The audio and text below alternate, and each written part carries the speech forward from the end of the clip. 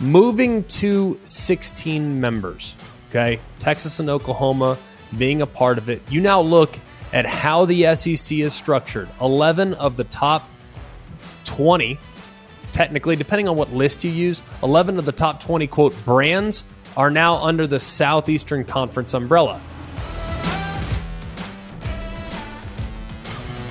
Hello, welcome to Always College Football. Today is Monday, February 13th. Hope you guys are having an excellent start to the month of February. What a Super Bowl it was. We're not going to discuss it here.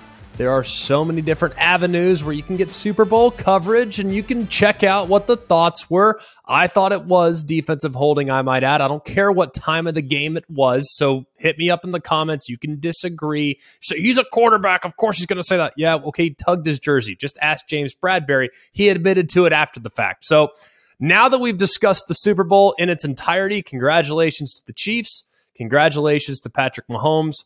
You are already, if you retire today, a Hall of Famer. That's all we need to say about the Super Bowl right here, because it's always college football. I'm Greg McElroy. Glad to be with you.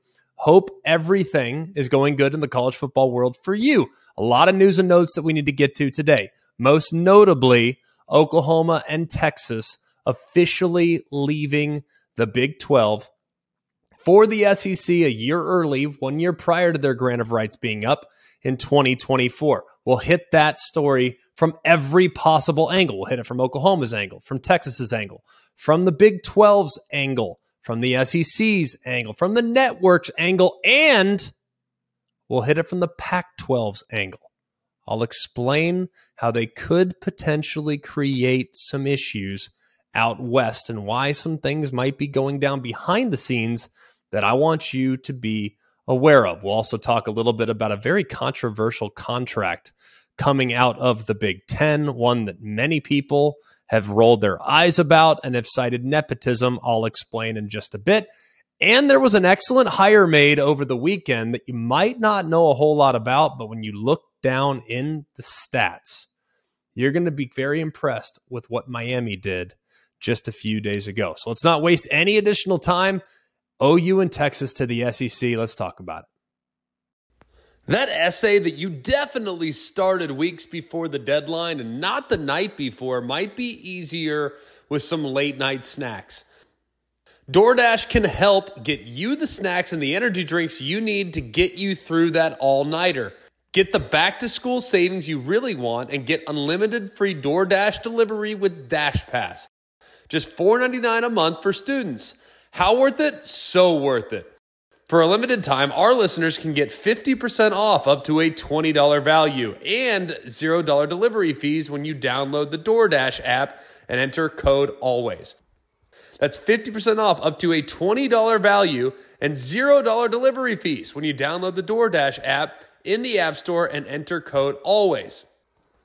Don't forget, that's code ALWAYS for 50% off up to a $20 value and $0 delivery fees with DoorDash. Subject to change, terms apply.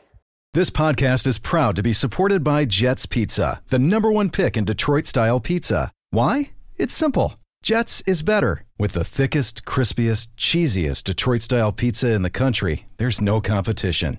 Right now, get $5 off any 8-corner pizza with code 8SAVE. That's the number 8, SAVE. Go to jetspizza.com to learn more and find a location near you. Again, try Jet's signature 8-corner pizza and get $5 off with code 8SAVE. That's the number 8, SAVE. Jet's Pizza. Better because it has to be. Okay, big news coming out late last week. Oklahoma and Texas officially deciding to leave the Big 12 a year early. July 1st of 2024, they will officially enter into the Southeastern Conference. Now, a lot of different angles to which we need to go about this. Are we going to get into whether or not Texas and Oklahoma are going to be successful year one? A little bit, but not a ton. Going to talk a little bit bigger picture about what this means for the college football landscape, okay? First and foremost, let's talk about the SEC. Moving to 16 members. Okay, Texas and Oklahoma being a part of it. You now look at how the SEC is structured. 11 of the top 20 technically, depending on what list you use, 11 of the top 20, quote, brands are now under the Southeastern Conference umbrella. What does that mean? I don't know, because really look at it. I mean, you still have massive brands in the Big Ten. You still have massive brands in the ACC, and you still have massive brands out west. Currently, I think, with both Oregon and with Washington. So I think when you look at the brands and the profitability, like everybody has different rankings. But if you look at just key metrics, according to different sources across the board, the SEC has about half of some of the top teams in college football, which is remarkable. Texas and Oklahoma, people have always kind of shot holes in Texas. They've always been good, but have they ever really, truly been elite? Yeah, I mean, fair enough. They're also a massive fan base, a massive school in a state that is football crazy, and a place, while they might not have a ton of national championships, you look at the 10-win seasons that they've had in my lifetime as a 34-year-old, few teams have been able to rival that success, especially there in the mid-2000s all the way up until the early 2010s. So either way, Texas and Oklahoma, we know what Oklahoma's done. National championship bursts. Granted, haven't won one in a while, haven't had playoff success up to this point, but everyone's hoping that that changes here under the leadership of Brent Venables. SEC, couple questions that need to be asked right now of Commissioner Greg Sankey when addressing exactly what this means for the future of the league. One, what does scheduling look like? That's the first thing that needs to get ironed out right now. You now add two teams. Currently, there are divisions, the East and the West. You add two teams from the West. Do you keep them? Do you slide Bama and Auburn over to the East and then just cut it in half? No, because Missouri is west of both Alabama and Auburn, and they're in the East. Like, to me, you can't do geographical divisions anymore. In the SEC, it makes the most sense because there isn't a discrepancy in talent. There's a ton of talent on the Eastern Seaboard down into Florida. There's also a ton of talent from Texas to Louisiana and to the state of Mississippi. So it's not like the Big Ten where most of the talent is coming from one particular region. It's more, I think, spread out than most of the other leagues. Either way, I don't think geographical divisions make sense anymore. Not in the era of the 12-team playoff format. Got to scrap divisions. You just have to. And I know that some people have said, well, why? I like the traditional rivalries. I don't need to be told who my rivals are. I know at this point, after 120 years of college football consumption, I know which teams I hate. I don't need to be told which teams I dislike. Okay, so divisions, we can get away with that. At one point, yes, it made sense, especially starting in 1992 with the conference championship game, to have an Eastern Division winner and a Western Division winner. They face off in the conference championship game. We don't need that anymore. We have polls, and to be honest with you, there have been such lopsided championship games in recent years. I don't want to see divisions anywhere. That's in the SEC, the ACC, the Pac-12, the Big Ten. I don't want divisions anymore whatsoever. Why? Because there's some years, a la, say, the Big Ten East in recent years, where the Big Ten East has completely dominated that league for the better part of a decade. The last time a Western team won was 10 years ago, back in 2012. So I don't want to see divisions anymore. I want to see the top two teams play on the biggest game, on the biggest possible stage for the conference crown. If that's a rematch, so be it. I just don't care. I want the conference championships to mean something, especially when taking into account the winner of that conference championship game is likely going to get a bye into the college football playoff second round and saves you a game, right? So I want to see the top two teams from every league play on championship Saturday. So scrap divisions, SEC, when adding these two new teams. The next thing we got to figure out in the SEC, are they going to go with an 8-game conference schedule, or are they going to go with a 9-game conference schedule? The 8-game schedule looks like this. You have one permanent rival, and then you have 7 that rotate out on an annual basis, meaning that every 4 years, you will make a trip to every single team in the league. That's a great situation, because if you listen to what Greg Sankey said in recent weeks, one of the biggest issues with the current scheduling model is that you have situations like Texas A&M and Georgia, where Georgia has yet, A&M's been in the league since 2012, Georgia has yet to play a game in College Station. That can't happen anymore. So if you're going to add the two teams, scrap divisions, you're going to play 8 conference games, you have to have the one permanent rival and 7 teams that rotate out. So every 4 years, you make at least one trip to every single stadium in your league. That's the 8-game conference model. That's how many games they play right now, and I think it's an archaic way of scheduling.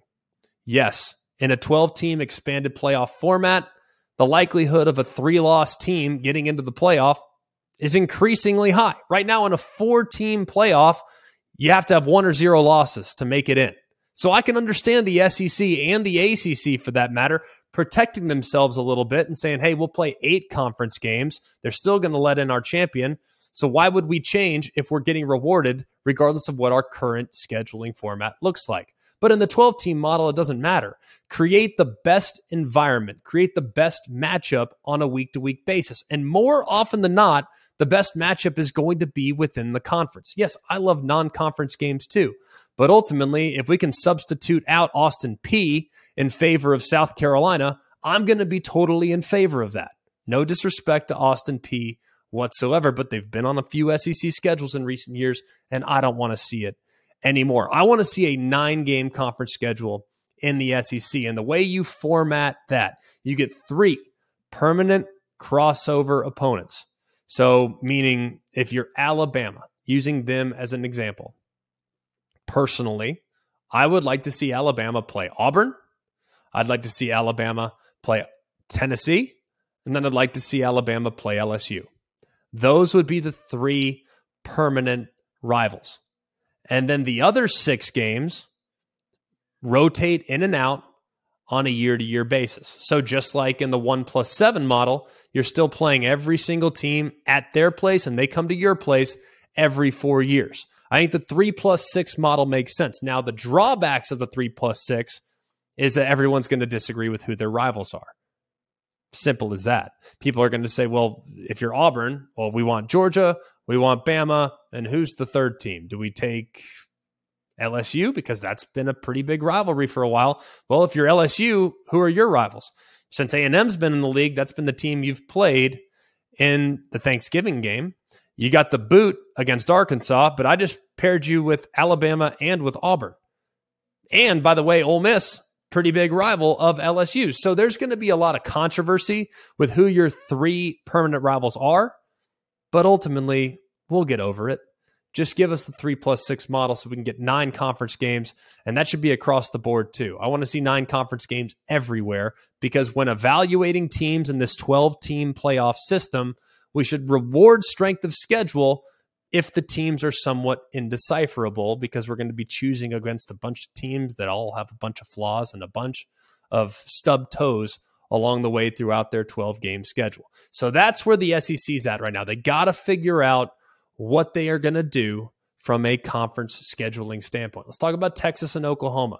Why is it important for them to get in to the league right now? It's going to cost them 9 figures. It's going to cost them an awful lot of money to get out a year early from their grant of rights deal. But it felt like a lame duck situation. You felt like you were twisting in the wind. When are we going to go? When are we not going to go? Now you have clarity.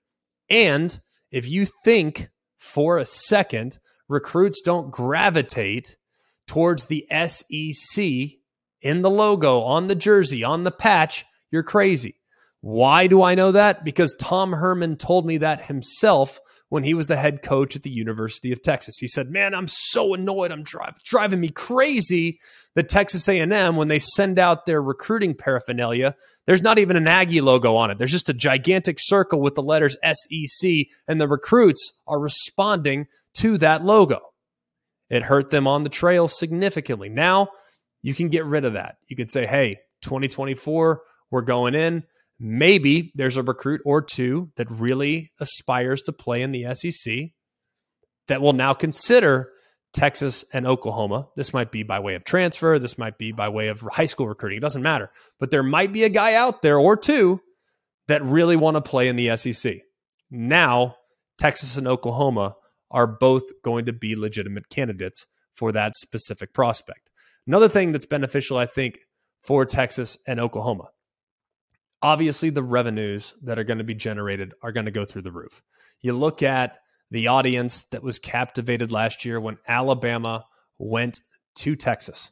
That was probably, and I've been going to Longhorn games for a long time, that was probably as chaotic of an environment as I've ever seen in Darrell Royal Stadium.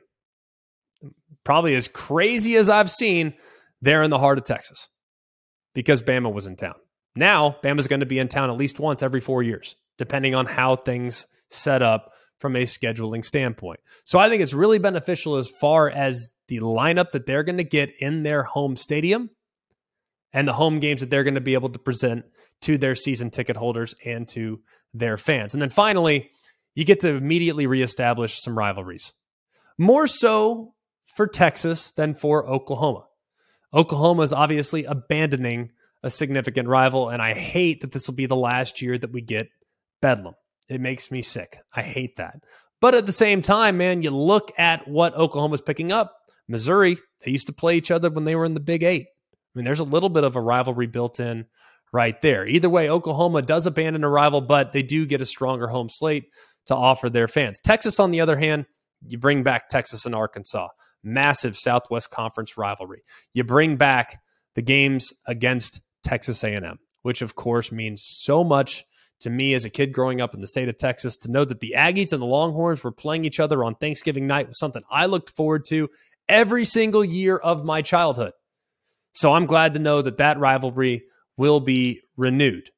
So rivalries get reestablished with the move. That's also a benefit for Texas and Oklahoma. Let's move to the benefits for the Big 12. Now, a lot of people are going to say, how does this help the Big 12? Is it beneficial? Is it good? You now look at the brands that currently occupy the Big 12. Great teams. I think great places to play. People that love football. I think it's a highly competitive league, not just in 23, but in 24 and beyond. You're going to have great football that's being played in the Big 12. So you're wondering, when you lose Texas and Oklahoma, why is that a good thing for the Big 12? Well, you get clarity. You finally figure out what your league's going to look like in the years to come. And the thing that I love most about the Big 12, now they can go get aggressive if they want to consider adding another team or two. And my thing about the Big 12 too, and we'll talk about this a little bit more down the road. Y'all saw reports this past weekend about SMU interacting with some members of the Pac-12. So the Pac-12 reaching out to SMU, gauging interest, seeing whether or not they might be a fit if the Pac-12 were to expand. Well, why would the Big 12 allow that to go down? I know TCU is not going to love having SMU in the league, but if I'm the Big 12, now that Texas and Oklahoma are gone, guess what I'm doing? I'm going on the offensive. I'm going out. I'm adding more teams because I believe if you're the Big 12, there is strength in numbers. You already added 4 high quality programs in BYU, Cincinnati, UCF, and Houston. But why stop there? If I'm them, I'm continuing to push on. I want to add SMU. I want to add Tulane. I want to add Memphis. I want to add East Carolina. I want to add USF. I want to add more teams. As I put that umbrella over the central and midwestern and southeastern portion of the United States, I want to add more. And now that I know that Texas and Oklahoma are on their way out, maybe I can get aggressive and go try to do some of that. Brent Yormark also acknowledged, too, here's another benefit to this. I referenced the lame duck situation. It's never good for anybody, right? It's never good for anybody. So if a great prospect, let's use baseball as an analogy, or, any sport that really operates with a hard trade deadline. Baseball is probably the best example. I can get rid of a superstar, get him off my payroll before he cashes in exchange for some great prospects, right? Like when Mookie Betts, and I'm a Dodger fan, when Mookie Betts left the Boston Red Sox, it's because he was in the final year or two of his contract and they weren't guaranteed that he was going to be able to resign. So what did they do? They traded him and got a bounty of picks and players to be named later and guys that were highly thought of in the Dodgers farm system to replenish Mookie Betts' absence. It's exactly what was going on for Texas and Oklahoma. They were going to walk on July 1st of 2025 for free. Or you can get some compensation and allow them out just a little bit earlier. I think this was a great job from Brent Yormark in getting a deal done and making sure that they got a little bit in return, knowing that the exit was imminent. How does it affect the networks? Obviously, ESPN is going to own the content exclusively for the SEC for the foreseeable future, starting in 2024. But how does this affect Fox, who ultimately had a portion of the Big 12 rights over the last handful of years? Yeah, they weren't happy about Texas and Oklahoma, two teams that are big brands. They're going to post big numbers. Fox had the game last year between Alabama and Texas, did a monster rating. Yes, so they're not thrilled to see those two teams leave the league. But now, like we just referenced in favor of the Big 12, Fox is going to get some compensation, more than likely, whether it's additional inventory or whether it's actual financial compensation. They're going to be benefited as well from Texas and Oklahoma ultimately leaving the Big 12 a year early. So that's all the different things that we're going to talk about there. Hit it from every possible angle. Finally, we'll finish it with this. Can Texas and Oklahoma compete like Texas A&M did and Missouri did when they first got in the league? That's a big question that a lot of people are going to be wondering. Remember, Missouri gets in the league, and a couple years later, they win the SEC East not once but twice. Texas A&M jumps in the league, and this guy named Johnny Football comes in and takes the league by storm, scoring 1 million points and putting together some of the most exciting football we've seen in the SEC in quite a while. Can they be immediately successful? I'd say why not? Now, I think it's going to be really tough. I think it's going to be really challenging. The league is a real line of scrimmage league, and the strengths of both Texas and Oklahoma haven't exactly in recent years resided along both lines of scrimmage. But if you look at what Oklahoma's done as far as recruiting is concerned, you look at how Texas has attacked those places as well, they clearly know what they're up against. So they're at least fortifying the areas that they need to come a long way in an effort to be more competitive. I don't see either one being super competitive in year 1, year 2, year 3. But I do think come year 4, year 5, year 6, they'll fit right in. Because Texas and Oklahoma, they've won in the past. I think they'll win in the future, regardless of what league they're in. McElroy, you mentioned a lot about the schedule. The SEC notoriously releases their schedule about a year ahead of time in September. Do you think they'll do that again this year with so much on the line, or do you think they'll wait? As I've talked about for years, I wish the SEC wouldn't do that. I understand they do so for, brides of the Southeast, for people's plans to make sure that they can go and book travel so everybody can make sure that they have their calendar set for their team's games each and every Saturday. So I understand why they do it, but I don't love it. I'm hoping that the schedule release gets pushed back a little bit to say, I don't know, maybe the second week of February, and we can have a whole show built around schedule releases. We, of course, did one just a few days ago about the Big 12 2023 schedule release. So I'm hoping that this changes the behavior for conference scheduling in the future, and we don't get that release right in the heart of September when we're talking about the current season, which is just underway. So I don't like it being buried there in September. I want it to be in February or March when people are kind of starved for college football content. So I'm hoping, Coobs, that this adjusts things for the future, and it's something that we keep permanent down the road. You and me both. Hi, it's Mike Greenberg letting you know ESPN Bet is ready to take you through all the biggest sports moments this spring. The official sportsbook of ESPN has exclusive offers and markets from Scott Van Pelt, Stephen A. Smith, and me, plus many more. From the playoff intensity to finally getting out to the ballpark, there's no better time for sports fans. Sign up today. New users get a bet reset up to $1,000 in bonus bets if your first bet doesn't win. Download ESPN Bet today. What a play. Must be 21 plus and present in select states. Gambling problem? Call 1-800-GAMBLER. Terms and conditions apply. See app for details. Robert Half research indicates 9 out of 10 hiring managers are having difficulty hiring. If you have open roles, chances are you're feeling this too. That's why you need Robert Half.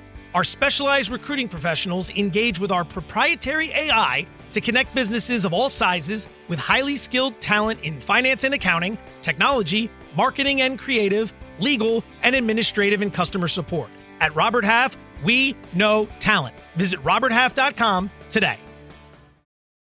All right, a couple news and notes from the weekend. Some big moves being made in southern Florida. That's right, Coral Gables. All right, the Miami Hurricanes have officially found a new defensive coordinator. Of course, Kevin Steele left for Alabama.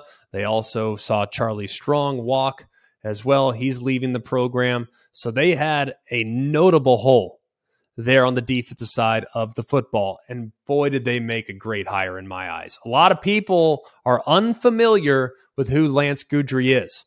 This guy's the real deal. If you're unfamiliar, take 5 minutes. All right. Take 5 minutes just to study up on his past. The guy's been all over the place. He's been at McNeese, at Southeast Louisiana. He's been at Marshall.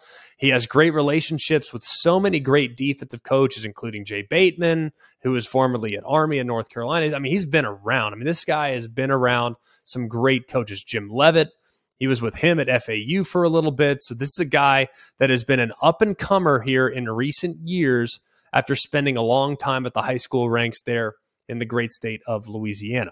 But if you want to know who this guy was, most recently, he was at Marshall. You're probably sitting there thinking, Marshall, okay, good team. Like, I maybe you didn't watch Marshall this year. Maybe you didn't spend a lot of time watching Marshall this year, but they've been a little bit of an off-season study for me. And this guy throws conventional wisdom out the window. He is awesome. You look at some of their personnel groupings that he's used in recent years.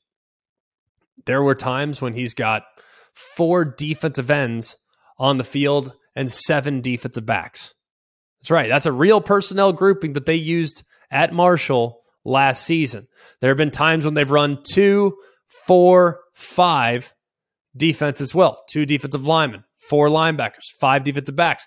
The guy mixes a lot of personnel, but if you really watch and study him, the guys that he coaches play with relentless effort. And when you evaluate defensive coaches, I always evaluate effort probably more than anything else. Sure, do I evaluate being gap sound? Do I evaluate making sure that they're really sound as far as leveraging the football is concerned in the run game? Yeah, absolutely. Are guys busting coverages? Of course. You're looking at all those things, but what I look for above all else is effort. And if you watch the guys and how hard they played for Marshall last year, you'll know that Lance Guidry knows how to get to the guys' motivational levels. All right. He's been around, man. And this is a quote that I got from The Athletic. Another Sun Belt offensive coordinator described him as this, quote, "I think he does a great job of keeping it simple. He gets them to play very fast and very hard, and they were always in the right place. I have a ton of respect for Lance Guidry. I was quite excited to see that he's not going to be at Marshall anymore." End quote. That's from an offensive coordinator in the conference.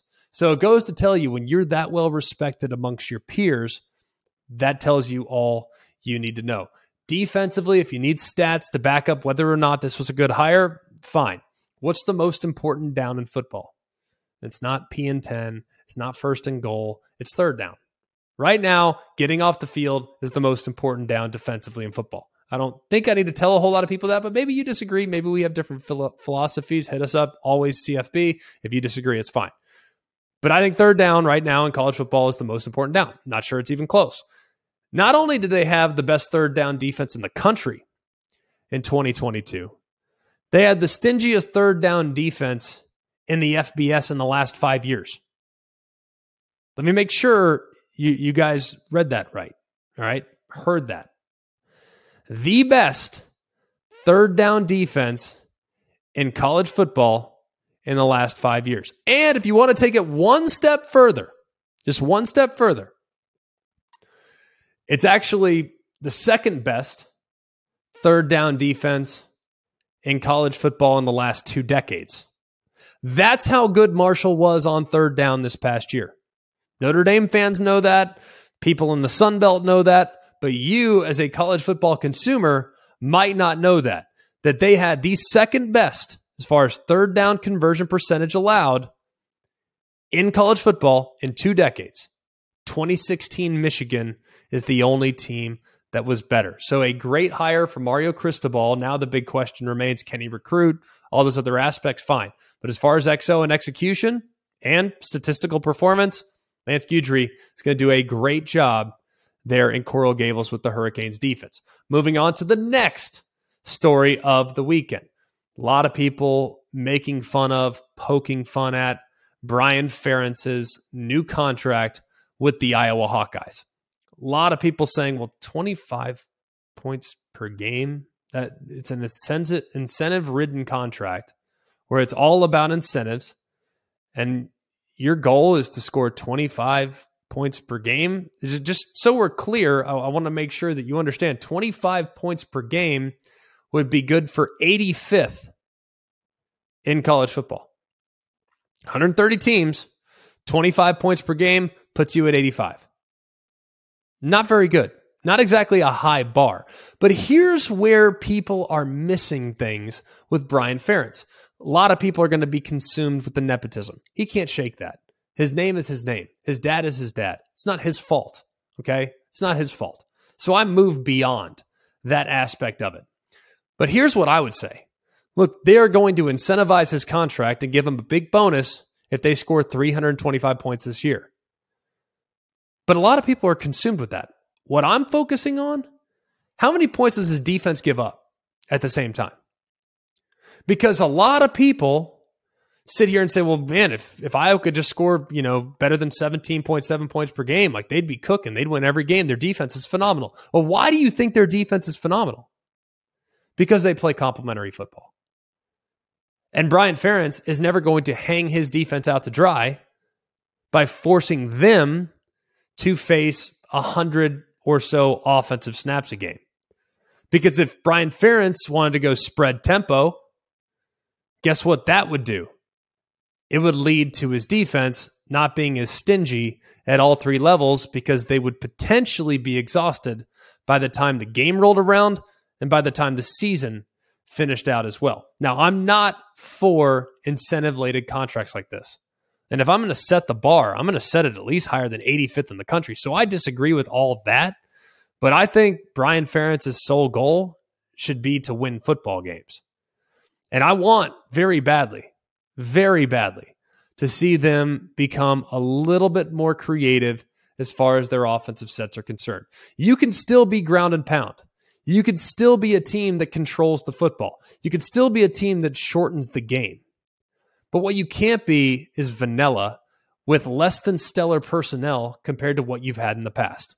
There's not a Robert Gallery on that team last year. There was not a Tyler Lindenbaum on that team last year. There was not a Sean Green in the backfield on that team last year. And there certainly wasn't a Drew Tate at quarterback or Brad Banks or anyone like that.